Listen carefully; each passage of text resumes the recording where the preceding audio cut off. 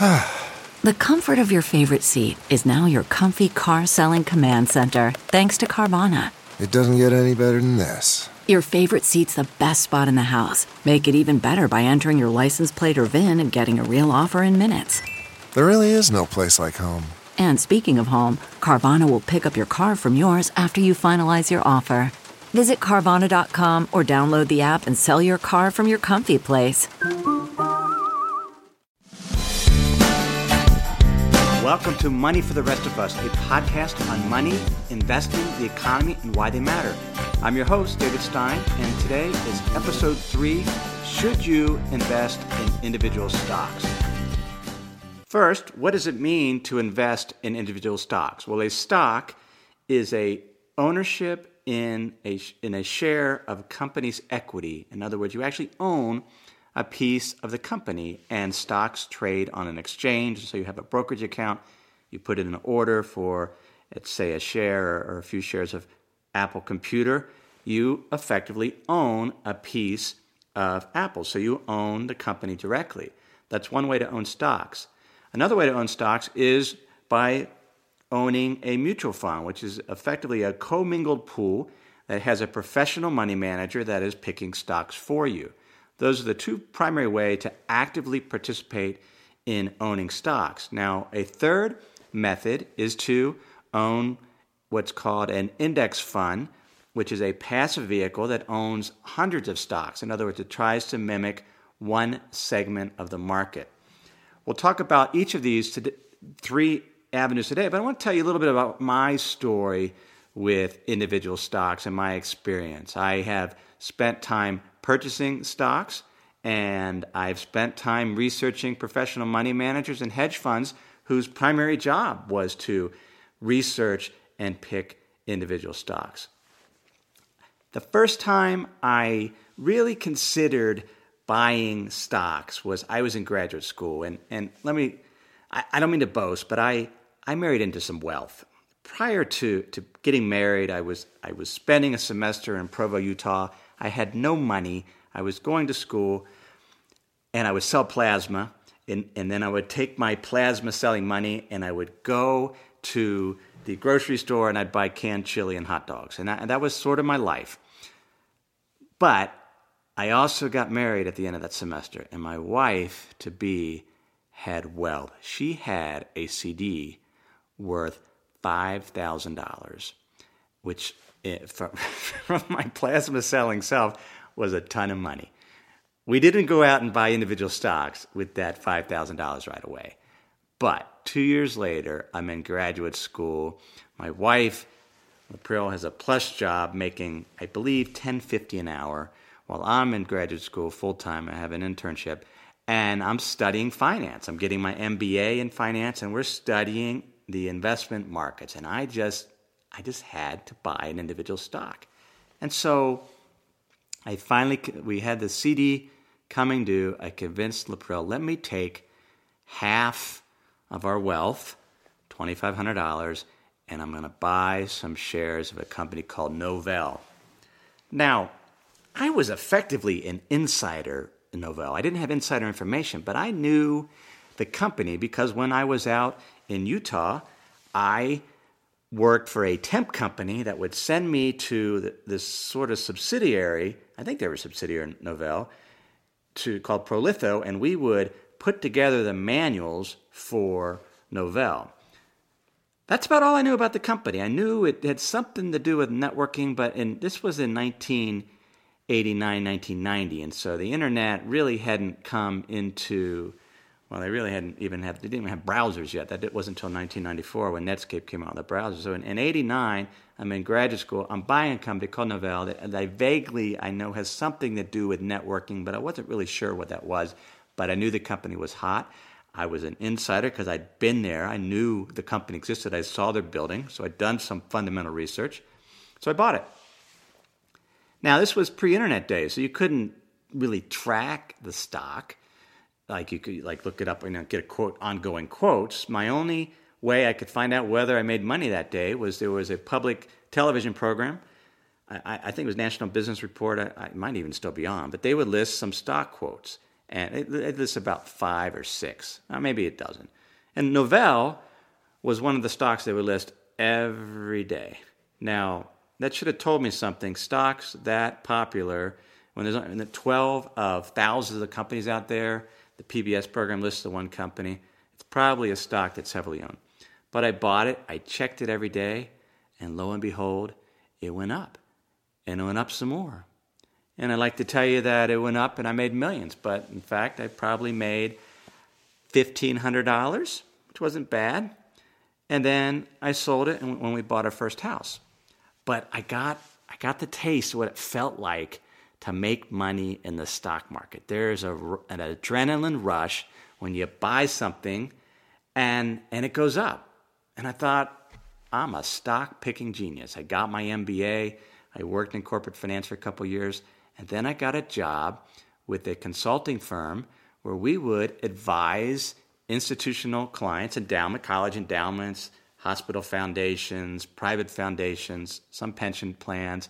We would advise these boards what to do with their money, like which asset classes, large company stocks, small company stocks, and we would tell them, or at least make recommendations, which money manager to use, or several, because typically these institutional funds would have 8 to 10 money managers.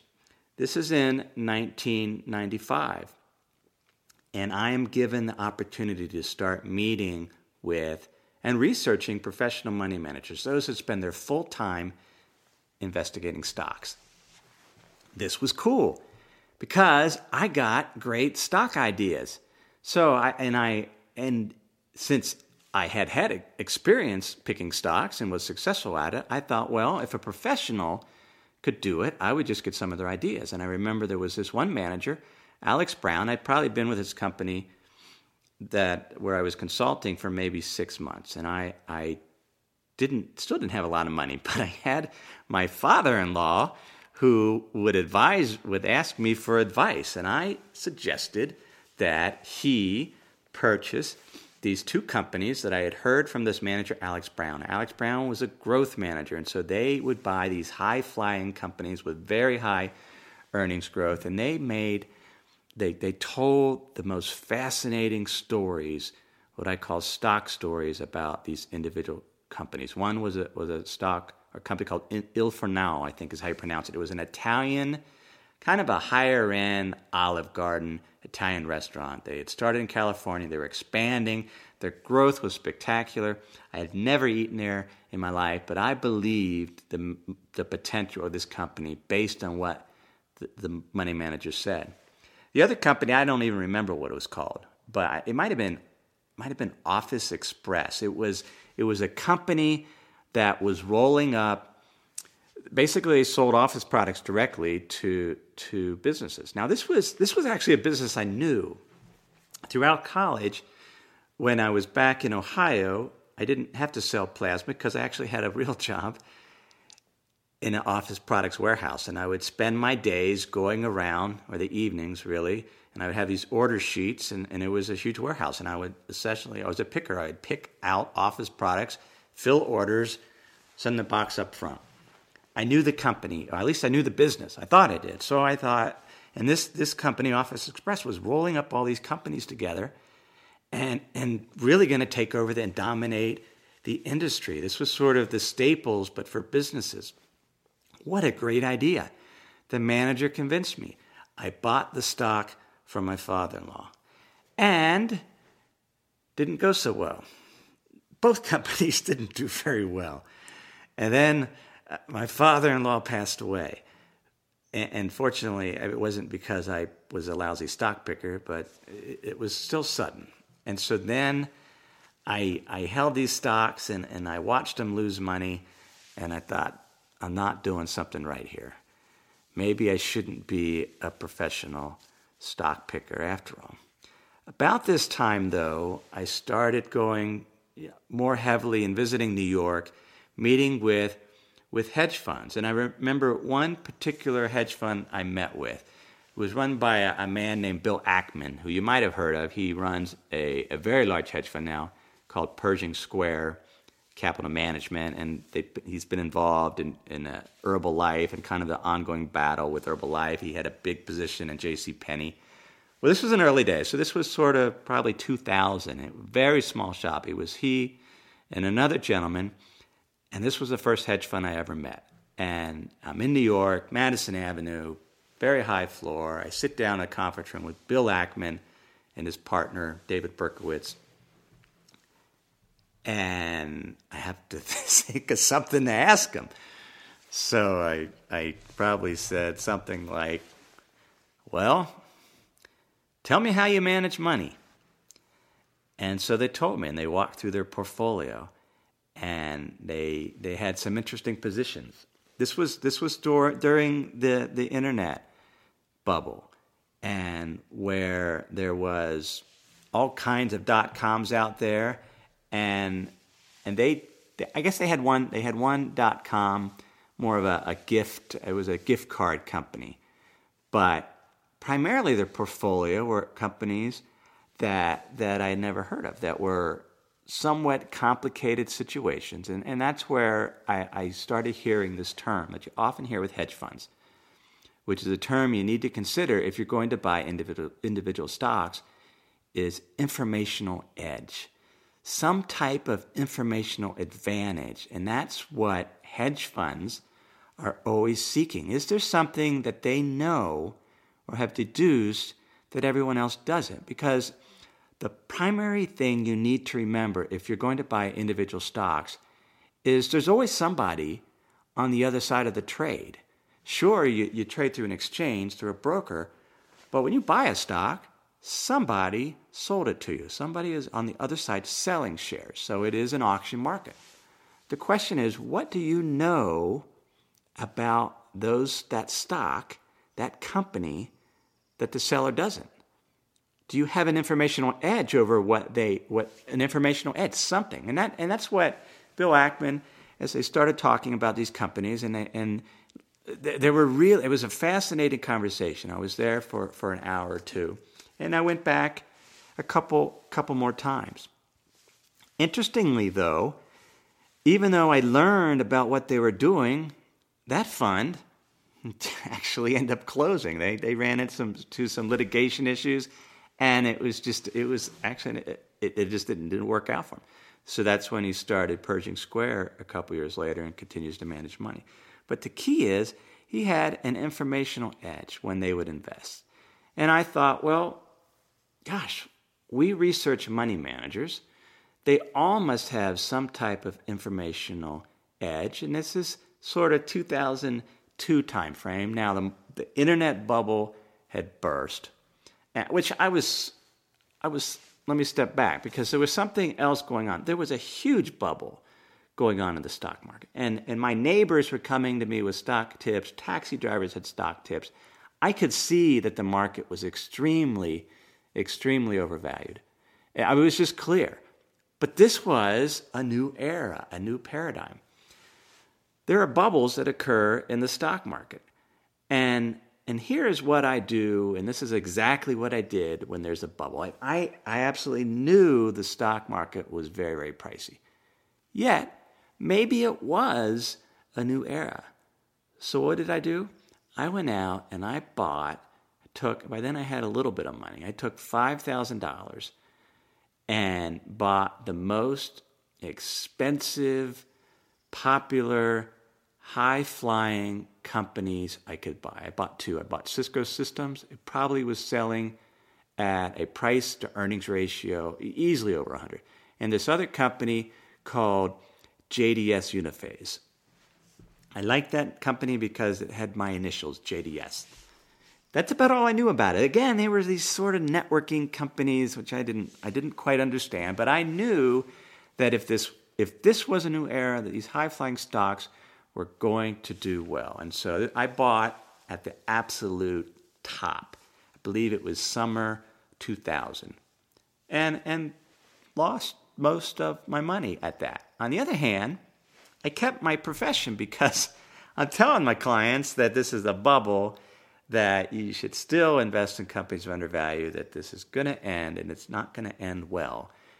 but that was kind of my safety net. I'm going to at least buy these two companies, get it out of my system. And that's sort of another lesson to learn if you're going to buy individual stocks. First, do you have an informational edge? Second, if you are going to buy individual stocks, be prepared to lose money. In other words, don't ever invest an amount in individual companies where your retirement is based on it. In other words, your success as a stock picker is heavily tied to your future financial wealth. There's a place for individual stocks, perhaps if you want to do it, but, and I'll tell you a little bit more in this podcast why that's the case based on my experience and what happened after I lost all that money in the internet bubble. Let me pause here to share some words from this week's sponsors. Quick math. The less your business spends on operations, on multiple systems, on delivering your product or service, the more margin you have and the more money you keep. But with higher expenses on materials, employees, distribution, and borrowing, everything costs more. So to reduce costs and headaches, smart businesses are graduating to NetSuite by Oracle. NetSuite is the #1 cloud financial system, bringing accounting, financial management, inventory, HR into one program and one source of truth. With NetSuite, you reduce IT costs because NetSuite lives in the cloud with no hardware required, accessed from anywhere. You cut the cost of maintaining multiple systems because you've got one unified business management suite. You improve efficiency by bringing all your major business processes into one platform, slashing manual tasks and errors. Over 37,000 companies have already made the move. So do the math. See how you'll profit with NetSuite. With everything getting more expensive these days, it's wise to find ways to cut costs and boost performance at the same time. You can do that with NetSuite. And by popular demand, NetSuite has extended its one-of-a-kind flexible financing program for a few more weeks. Head to netsuite.com/David. That's netsuite.com/David. netsuite.com/David. Okay, picture this. It's Friday afternoon when a thought hits you. I can spend another weekend doing the same old whatever, or I can hop into my all-new Hyundai Santa Fe and hit the road. With available H-Track all-wheel drive and 3-row seating, my whole family can head deep into the wild. Conquer the weekend in the all-new Hyundai Santa Fe. Visit HyundaiUSA.com or call 562-314-4603 for more details. Hyundai, there's joy in every journey. I was flying home one day from Ohio back to my home in Idaho, and I got what I thought was an absolutely brilliant idea. I thought, well, my profession and the profession of our research group that I was heavily involved in is to research money managers. We're in New York all the time. We have all these money managers going through our office. We're global in searching for the most talented money managers that we could find. And I thought, well, what if we put together a portfolio of the top names, so like the top 15 names of our top money managers. In other words, this was their high conviction ideas, the ideas where they would have the greatest informational edge. What a great idea, I thought. And so I started getting all this information. I mean, I wasn't going to launch this thing without backtesting. I'm going to backtest it. So I started getting the stock holdings of the managers, and I would put them together in a portfolio. And I remember I'm sitting in my office in Idaho, and I started telecommuting in 2000, telecommuted for over a decade. So I'm by myself out there in Idaho, my feet on my desk, and I'm running these optimizations with a software package. It was like a 6-figure software package called Bara, and I'm creating a portfolio. And then I'm going to create, so I have these holdings. I run it, each month I had to run it. Here's the top holdings. I put together a portfolio of I think it was probably 50 to 60 stocks, high conviction, informational edge, and then I'd calculate the return for the month, and I'd compare it to the S&P 500 index. Or it might have even been the Russell 2000, a small cap index, because they tended to be small to mid-cap size companies. And here's what I found. My portfolio didn't outperform the benchmark. How could that be? These are some of the best brains in the business, and these are their best ideas. And I've put together a portfolio. And so the first month, they didn't outperform. And so I kept doing the back test, and I couldn't get the portfolio to outperform. And I was shocked and extremely disappointed, because this was my $1 million idea. How could this not work? And I remember going out by the river and just sitting there eating lunch, just stewing. And because it meant two things. One, it could mean we were lousy at picking money managers, that these were not the best money managers in the world. And these were not necessarily, they had to be their best ideas, but it could have been the best ideas of lousy money managers. But that just didn't seem right, because I could see that there were periods where they outperformed, and they worked hard. They were trying to, I just didn't know. But then I got to thinking, what if the reason why managers outperform is not because, they might think it's individual stock selection, but maybe there's something else going on. Maybe it's their factor exposure. Maybe it's their value tilt, or just maybe it was their sector bias. That was unintentional. They weren't even trying. They were trying to build these best companies, these portfolios. And maybe what I did is I taken these best ideas, and since I was optimizing them, so I was sort of sector neutral to the benchmark, to the S&P 500, and there just wasn't a whole lot of bets in there. They were just good companies, but when compared to the benchmark, they just didn't outperform. They did terrible. Not terrible, but it would have been better going out and buying the market, because my concentrated portfolio of 40 stocks just didn't do it. And so I thought, well, if it's factor exposure, if it's your value tilt that's driving the returns, why don't I just create my own portfolio and just stop buying individual companies and put together a portfolio of exchange-traded funds? In other words, asset types or index funds that replicate portions of the market that are undervalued. And that's what I did. I put together a different portfolio, and if small cap was undervalued, I'd put that together. And lo and behold, I back-tested it, and it worked. Here was a portfolio of passive funds that combined actually outperformed the market, and did so primarily by taking these sector or factor weights and just focusing on what was cheap. Now, here's what I learned from that, and it's an analogy I use all the time. When you go out and you buy an individual stock, and you say, I think this stock is going to go up in value, you're making a prediction. And when you make a prediction on a specific company, it's a very, very specific prediction that certain things are going to go well. And it's like putting a bunch of popcorn in a popcorn popper and putting it under a heat source and saying, I believe this particular kernel is going to pop.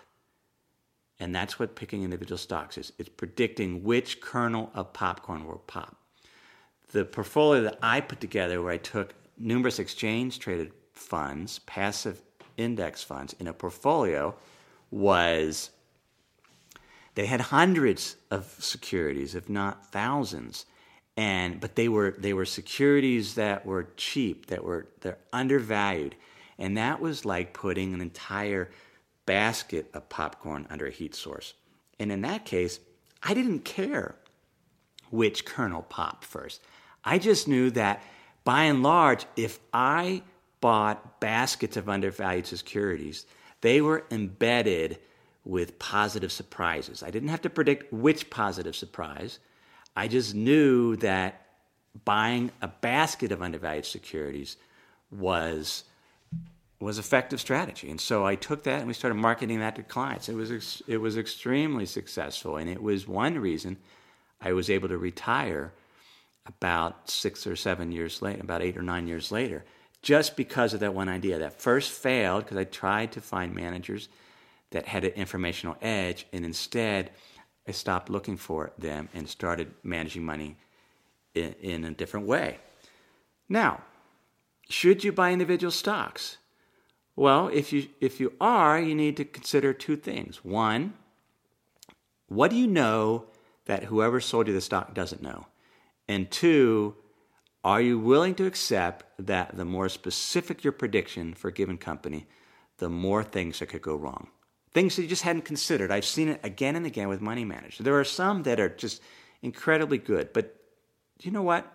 The best money managers that I know in the world do exactly what I do. They focus on segments of the market. They're extremely diversified, and they're buying elements of the market that are out of favor. Now, they're buying individual securities, but they're focusing on out of favor areas. They're willing to wait and be patient to wait for those opportunities and hold cash. Now, that doesn't mean you shouldn't ever buy individual stocks, because the reality is it's fun. It's still fun to buy a company and hope it goes up. But that is exactly what it is. It's hope that will go up, because I can almost guarantee you that if you buy an individual stock, a company, somebody out there, probably dozens, if not hundreds of people, know more about what's going on with that company than you do.